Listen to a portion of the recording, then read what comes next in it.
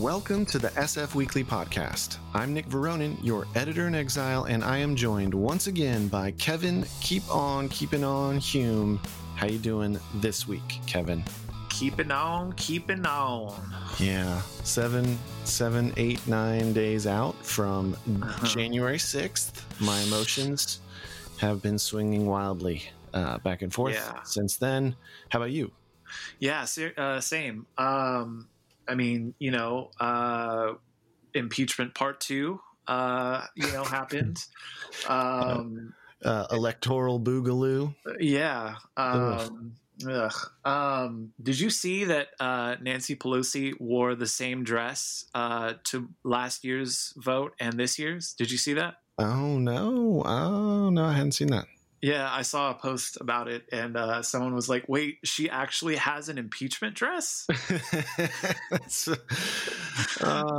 kind of fitting. It's a nice little black thing with like a little gold band at the top. It's kind of nice. Anyways, yeah, man, I don't know. Like, we just keep finding out more and more about people, people getting arrested, people being investigated, members of Congress being investigated, or at least, asked to resign and things like that.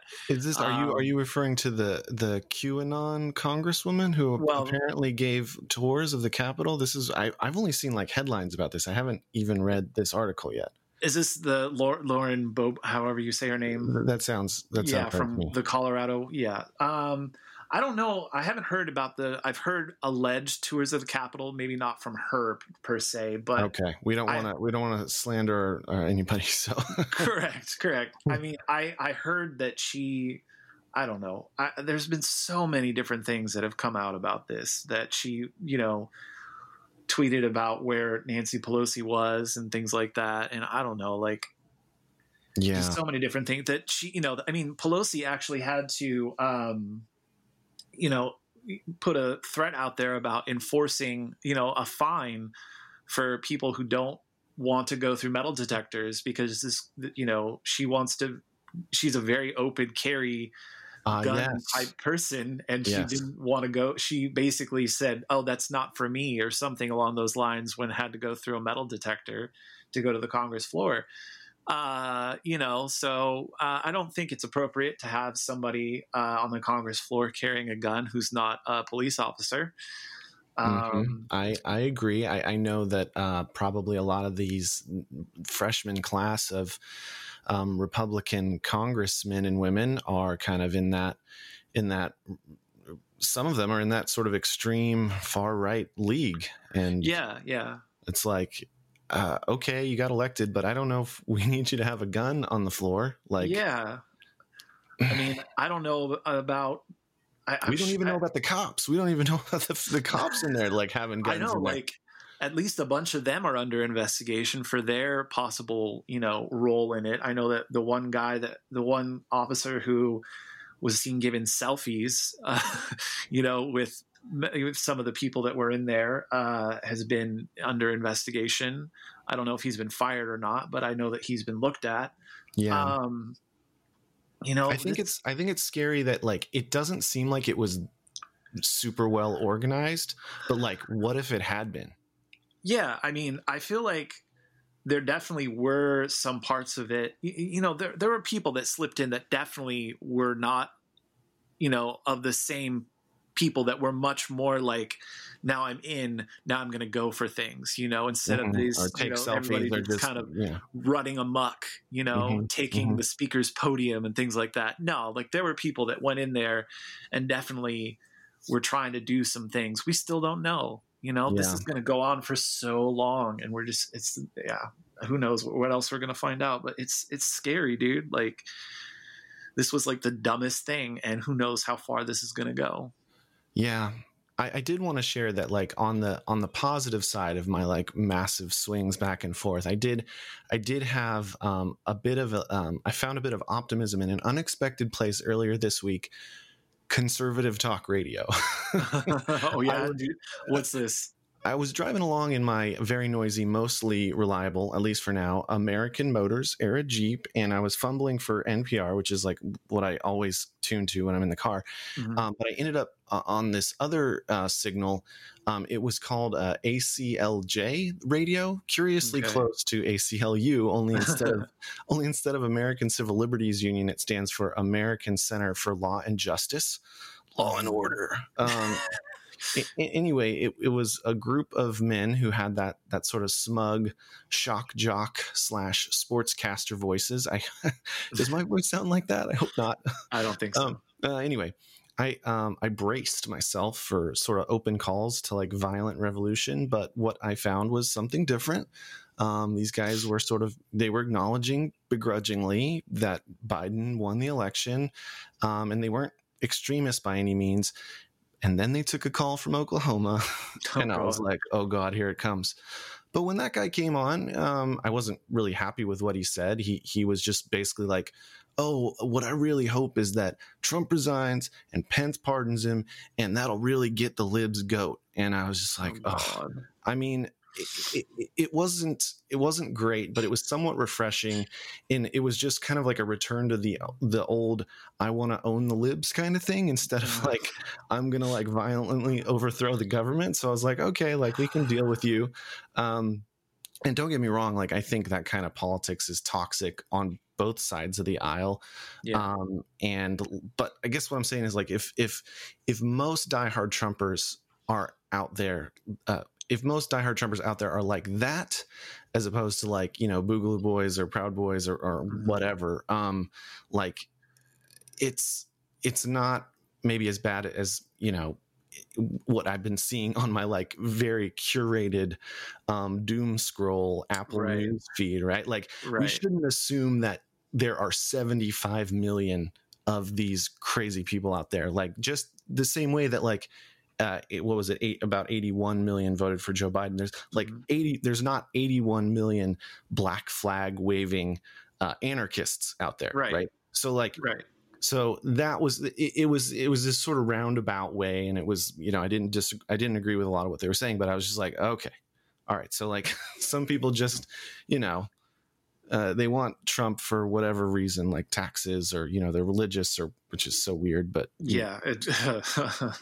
yeah, that was my sort of kernel of hope. And maybe I'm being foolishly optimistic, but that was sort of the high point. And then there were many, many low points where I was just like, oh God. I mean, okay. Like, you know, taking away that 10 Republicans, you know, voted in favor of impeachment, I feel like, you know, not everybody is this live or die by the party type, you know, hard line, left or right, you know, people. You know, I feel like most of the country is kind of stuck, you know, not stuck in the middle, but in the middle, mostly kind of, you know, go back and forth a little bit on how they are, and are fairly just normal. Like these people that we see amplified on both the left and the right that are, you know, hardcore left, hardcore right, pushing these things that make the other side squirm, are a fair microcosm, you know, like they're not huge, they're very small, and both sides amp them up for fear, you know? And I mean, we in the media, like I gotta take a look at like since last week, I've been thinking like, what do I do and how can I be better? And like, I think, you know, I have a role to play. I think we all do. Like, and the thing about these days is everybody is sort of a publisher. Like I should try to be less inflammatory, like, because if I know it's going to get clicks, like you should also maybe don't share that Occupy Democrats post if it's like ridiculous, you know? And like we got to stop. We got to hold people accountable. I don't want to say that. Like I don't want to give people a break and that don't deserve a break. But I don't know. It's just there's been soul searching. But then I think then I flip, like it's like liberals do this all the time. Or we saw it after Trump. They're like, you know, with the publication of Hillbilly Elegy and like all this kind of hand-wringing, like, oh well, maybe we weren't nice enough to these people. And I mean, I think there's some truth there, but then it's also like, well, you don't have to be nice to people who are like straight up evil. Like, you don't have to be nice to Ted Cruz. My favorite punching bag of late. Well, he's an easy target because he's an idiot. What are your thoughts there? I feel we have got to do something to break through all this misinformation on both sides. I would say that the misinformation campaign largely is driven through conservative sources, but also, I feel like a lot of it's targeted from online sources on both sides. Like Russia, I feel like definitely has had a role in throwing things both ways. And we've got to find a way to break through all this divisiveness to be able to try to find common ground again. Yeah, I think obviously the pandemic didn't help because we were already going into these bubbles, and then, everything kind of shut down. And like, what else were you going to do except, retreat into the internet? And I think the pandemic not only exposed massive inequality and problems, real problems in our country, because there are tons of real problems in our country, and income inequality is a huge driver of, I think, why people are upset on the left and the right, even though like a lot of right wingers would be like, oh, we don't want income redistribution. Like, the thing is, I think that they're pissed off about cultural things like, gay marriage and whatnot. But like, I think they're also pissed off because like a lot of them are struggling. And that's, to anyone, you're probably not listening right now, but if you are, like, that's a little bit about like what we're talking about with income redistribution. We're not talking about like, just giving you a handout, which I think could be detrimental to the productivity in the long run of like people, like if they just on the quote unquote on the dole or whatever. But like we're talking about the fact that and life's not fair, and we know that, and like, you got to have personal responsibility, but like, it's ridiculous now, and it's not fair by design. Like, the people who have all the money, lobby, and they gather more and more power and more resources, and that's why a lot of the common people are struggling in this country. Yeah, I mean, there's always that narrative. I don't know if it's a myth or not, but that narrative about most people are like 2 pay periods away from being middle class and homeless. Like that sort of divide between just like 2 missed pay periods can just make you be out on the street. We're a lot all of us are, the vast majority of us are way closer to being homeless than we are to being a billionaire. But there's like the reality TV and the stuff that we see, like that we're fed, that's not even necessarily like political, but it like reinforces this narrative of like, oh, like, even though you are closer to being homeless than you are to being a billionaire, most of us, there's this like, the Horatio Alger thing in America where it's like, oh, like, if, I'm going to be a billionaire too. So I don't want to see people take money away from billionaires, because one day I'm going to also be a billionaire. Right. This whole, Not gonna be a billionaire. Sorry. This whole idea that you can pull yourself up by your bootstraps, like everybody, that still gets passed around, that this whole thing that you can be a self-made person, like, it doesn't really work that way. And people still, use that narrative to take things away from people who need, help. Yeah. Lots of different thoughts. And we're only a week out, a week and some change. So like, there's going to be more stuff coming down the line. We've got an inauguration coming next week. Who knows what that's going to look like? And a president who's been impeached a second time. And it seems like there were a handful of Republicans who voted to impeach, which was a really big deal. I think that was like the largest margin that anyone's ever been, and there's only been Trump was the 3rd president to be impeached, and he was the only one to be impeached twice. Yeah. But like other impeachments, I think the 2 previous ones always broke down on like strict party lines. Maybe one person flipped. Like, this was a big deal that as many Republicans flipped as they did. We'll see how many in the Senate. Like, I don't know if they have the votes to to convict. But right. I don't think any president has been convicted. no I think president's Andrew, been yeah. convicted. So, it's going to be a close one. I feel like everybody's being guarded about it because it's a massive thing. It's a big, huge deal what happened, and it's going to take place after he's left office. I don't know. It's a shit show that's going to keep giving. We're living through history. I mean, I guess we're always living through history, but I think we're living through a particularly exciting / terrifying chapter of history here for our country. Pretty fucking terrifying. It's crazy. Well, coming up on the podcast, we have some lighter fare. Staff writer Benjamin Schneider talks about his latest cover story, which covers some of the more colorful and unique modern architectural characters in the Bay Area and the way these buildings may have a role to play in the problem of the Bay Area's housing crisis and just the role that they're going to play in our lives for years to come. So stay tuned. We'll be right back.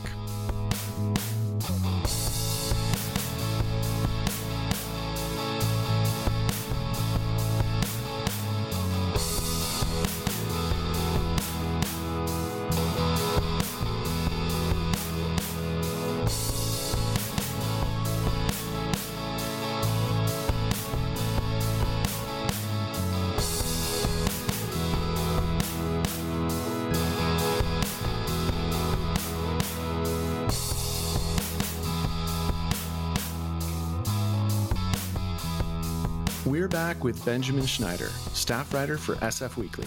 He's here today to talk about his latest cover story, Welcoming the New Neighborhood Characters.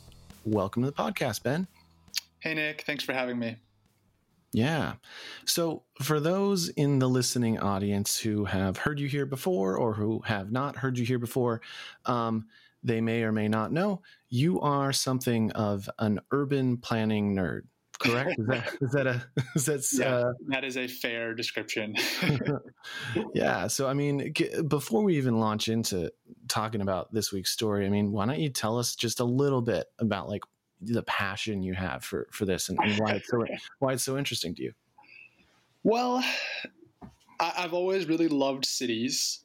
And so I guess once I discovered basically in college that there's a whole field of study devoted to understanding how cities work, I really gravitated towards that and ended up majoring in urban studies in college. And I think what I find so interesting in this subject of urbanism is just that you can connect things that are happening in the built environment, whether it's buildings, streets, subways, sewer systems, anything like that. These physical things have a huge bearing on people's lives, both in their material sense, whether they have decent housing, but also in a sort of more experiential sense. These environments that we live in, cities, pretty much define, the kinds of people that we can interact with, the kinds of experiences we have in terms of scenes, cultural scenes, all that sort of good stuff. It's very tied into the physical realities that define a city. So that's kind of where how I approach all this stuff. Got it. Well, it's cool. I think it's a really cool thing that you have your degree in urban studies. I think that's awesome. So in Bay Area housing debates, people talk a lot about preserving neighborhood character. And that's in the title of this week's cover story. But what does that really mean? And why is that an issue when it comes to building more housing? Yeah, I think you have to look at this idea of neighborhood character on several different levels. So I think the way that it's meant on the most surface level is kind of an aesthetic and visual idea. That when you're going to build a new building in a neighborhood, it should fit into the visual existing character of that neighborhood. So that means, if it's a neighborhood full of single family houses, then you'd expect a new building to also be a single-family house. If those houses are all 100 years old, maybe people around would insist that the new building looks just like the old ones as well. And so that's one way of thinking about it. But what you see if you study urban studies and people who carefully follow the debates around building new housing in places like the Bay Area, where it's so expensive and there's a huge housing shortage, is that neighborhood character kind of becomes a euphemism for other things that people are concerned about in their neighborhood. I happen to believe the biggest one of those things is parking and traffic. People get really nervous that, if you add an apartment building that has 20 units to a neighborhood that already has difficult parking, those people are going to add to the competition for street parking. So that gets people very riled up. I think definitely there's an element of fear of the other. It can often be kind of a racial fear, racist fear, that especially if you're talking about affordable housing, the new people who are going to move in are going to be bringing drugs and crime, all these sort of dog whistles about people that are associated with these stereotypes of lower income people and people of color. The same can be said for housing for formerly homeless people. You hear those kinds of tropes over and over. So basically, neighborhood character is it's a loaded term, I think.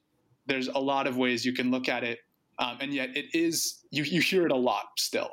And I think it's always interesting when you hear that term to kind of interrogate what the speaker means by it. So there's a certain style of housing in the Bay Area that seems to turn a lot of people off. Can you talk about that style or that grouping of styles and why you think it turns people off? Yeah, so in that surface level understanding of neighborhood character, I think a lot of times that gets invoked when people are responding to new buildings that are in this neo-modernist style of architecture, which you might have heard kind of other ways of describing it. Some people would call it like a gentrification style. I've heard the word fast casual architecture. My friend Kristen Capps at City Lab came up with that one. It's kind of like a you know it when you see it kind of thing. And the term gentrification architecture is also pretty, you could say, problematic, because often that term is applied to affordable housing developments. This is just sort of the default architectural style of our time. And it's rooted in architectural modernism, which emerged in the early 20th century and basically was all about really functional design, a lot of hard angles, and no ornaments, no decorations on the facades of buildings. So you end up with a lot of sort of simple geometric square structures. And so that's the often when people are concerned about this sort of visual character of a neighborhood being harmed, it's those kinds of buildings that are being built that people are responding to. So, I mean, some of those things that you just mentioned, no ornaments, right angles, I think of some of Frank Lloyd Wright's most famous pieces. I think of mid-century modern. I think of Danish design. I think of what's sometimes called brutalism, and those are kind of coming back into vogue. I mean, but these things that it when you see it, like you said. I mean, these are not Frank Lloyd Wright houses. These are not mid-century modern, Danish furniture type things. It's different, isn't it? What is it about this stuff that pisses people off? Well, I think the biggest difference between what you see today and the architectural movements you just described is age itself. It's a lot easier to appreciate architecture and design 50 years out. And I think that's what we're seeing with mid-century modern. I remember when I was a little kid, my mom hated mid-century modern architecture and would always kind of point it out to me. And I think that was sort of a pretty widely held belief, say in the early 2000s and the 90s. Mid-century modern was seen as really kind of cheapo. Same with brutalism too, soulless. Mm-hmm. And I think it's only in recent years that there's been much more appreciation for those kinds of designs. Thank you, Don Draper. Yeah, that definitely helped. And when you look at new apartment buildings too, or new houses for that matter, it's easy to paint with a broad brush when you're talking about neo-modernism. I think there are examples that are more or less successful buildings that are built with more or less care, and I think that makes a big difference too in this conversation. Mm-hmm. Mm-hmm. There's a phrase in your story early on that's great. Grace, our other staff writer, commented on it because she was reading through the copy. It's criticized. Some of this stuff is criticized as looking like an Apple product. I thought that was a good description, especially here in the Bay Area. Yeah, thanks.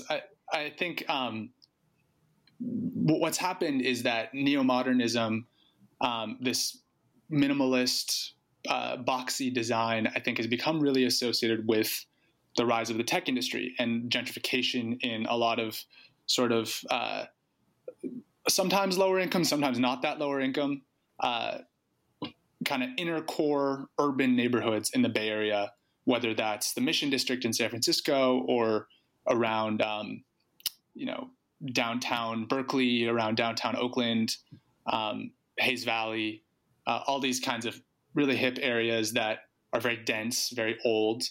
And it seems to me that a lot of the problems that are associated with the rise of the tech industry and gentrification itself are kind of projected onto a lot of these buildings. And so they become sort of a symbol for a lot of the pain and anger that people have related to the way that the San Francisco Bay Area is changing. Yeah, totally. So in this article, you profile 3 new buildings that add character to their respective neighborhoods. And I got to say, often in a way that is not looking like an iPhone. Can you talk about these buildings here and what makes them so interesting and unique? So the idea for this article was that new buildings don't have to be seen as intruders or as sort of an affront to the existing buildings, the existing culture and vibe of a neighborhood. And I thought these 3 buildings that I looked at were good examples of fairly recent new buildings that I think very clearly add to the neighborhoods that they're part of. And I guess I'll say more about them, and then I can talk about sort of the big picture things that they kind of have in common. But the first one is the Enclave Apartments in downtown Berkeley, which just opened this fall, and it's a student dorm right near Berkeley's campus. And it's pretty hard to describe in sort of one sentence, but it's essentially a Moorish palace style design with big turrets, vaulted windows, some mosaic inlays. I think if you're looking for a particular kind of historical architectural design, you'll probably find some reference to it in there. And then, of course, the big, really, really unusual aspect of this building is that the first 3 stories are essentially a faux stone cliff. Right. That's made to look like an actual rock face. Like it's a Moorish castle that's been built out of like an existing, a rocky escarpment or bluff or whatever you would call it. I'm not great with those kinds of terms. Yeah, so it's like a castle on top of a mountain. The mountain is a built-in part of the building, and it's just really unusual. It's unlike any building I've ever seen. And except maybe outside of like Disneyland. Right. And so that's exactly it. I mean, you look at it and you're like, wow, I've never seen anything like that. But then,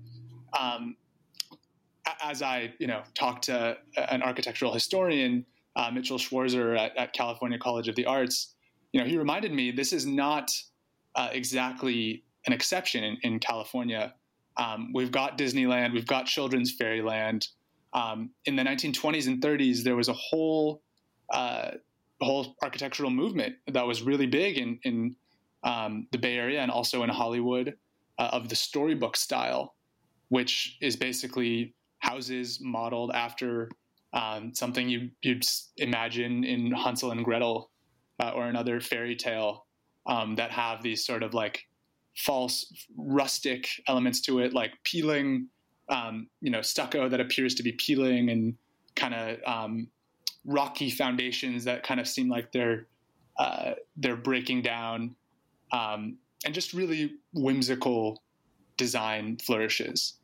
And essentially, the Enclave Apartments is doing that kind of thing, but at a much more giant scale, at a scale of a fairly high density apartment building, which is kind of the idea of what new housing in the Bay Area should look like, if it's going to really make a dent in housing affordability and give the opportunity for a lot more people to live in these kind of downtown areas where they don't need to have a car, et cetera. So it's unusual, but it's in conversation with these historical architectural styles that are actually kind of familiar to us Bay Area residents. And I think in that sense, that's what gives it this character that we can resonate with. It's not only unique, but it's kind of familiar in a certain way. And I think that's a cool chord to strike if you're looking at how a building is interacting with its surroundings. Okay. Tell me about the other two. How could I forget?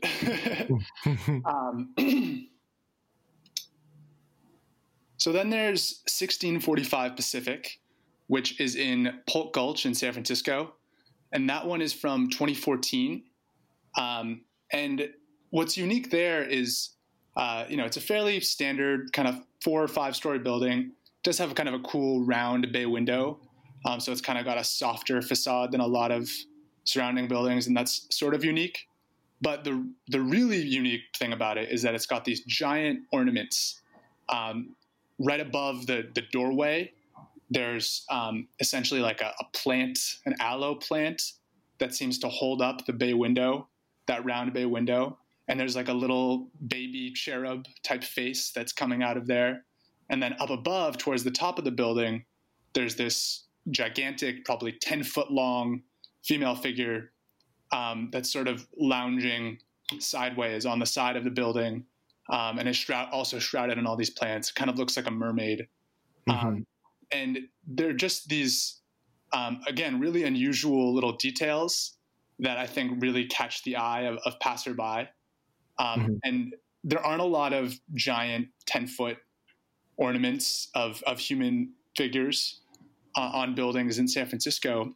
But there are a lot of buildings in San Francisco, like, for example, the Victorian houses that are so famous, or in a lot of outer neighborhoods, there's a lot of Spanish-style houses that have medallions of bulls' heads, other kinds of visual decorations that are kind of sticking out of the facade that I think this building kind of speaks to. And again, brings in some of those tropes, but in a new way.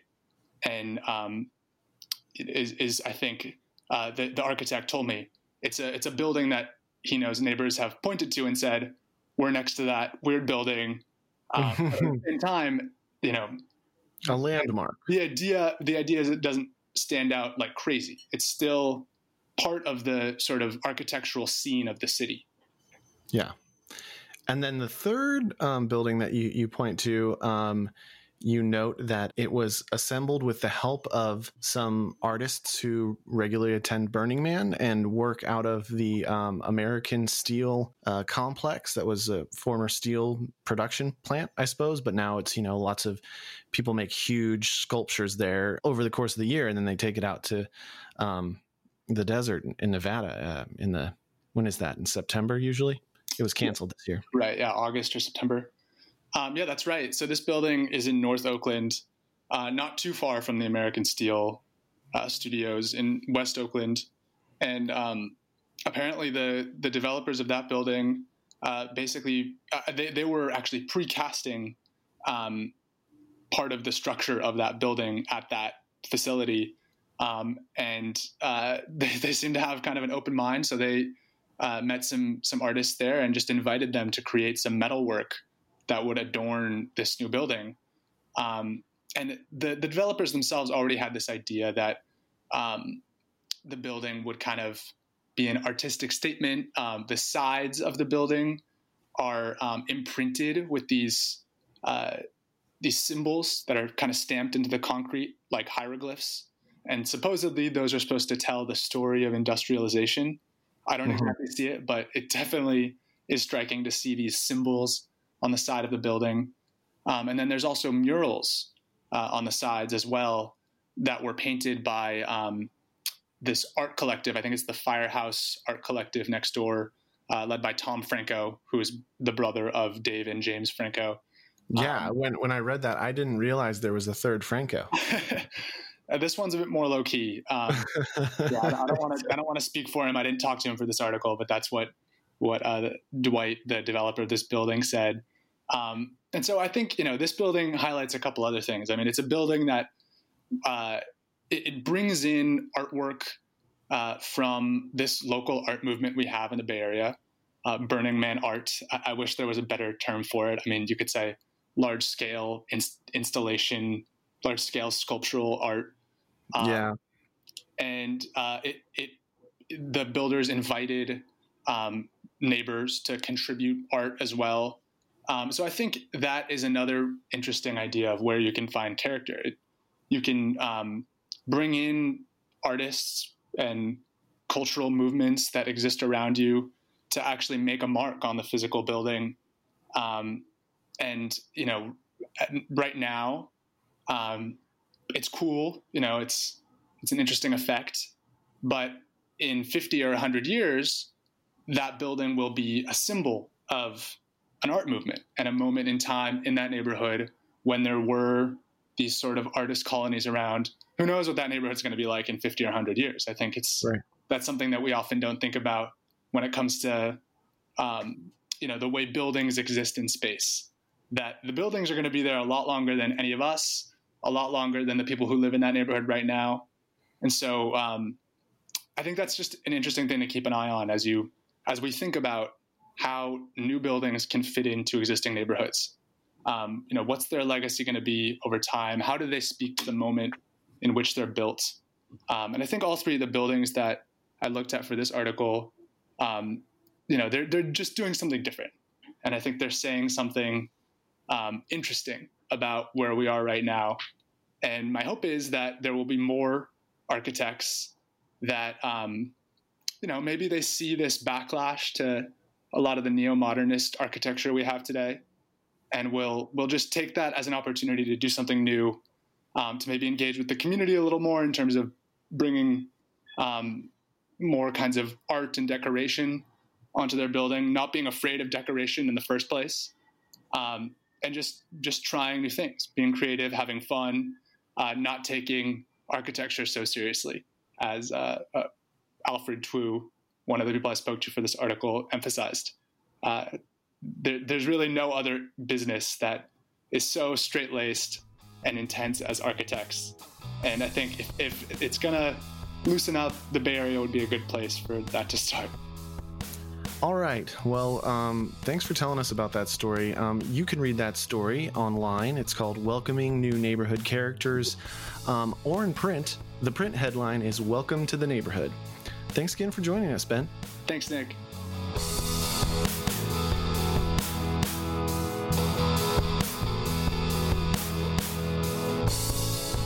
Thanks so much for tuning into this week's edition of the SF Weekly podcast. The episode was produced by me, Nick Veronin. My inimitable co-host is Kevin Hume. Mike Huguenor is our audio engineer. For more hot takes, deep dives, and alternative views on San Francisco news, subscribe to our podcast on Apple, Spotify, Google Play, or wherever you get your podcasts. See you next week.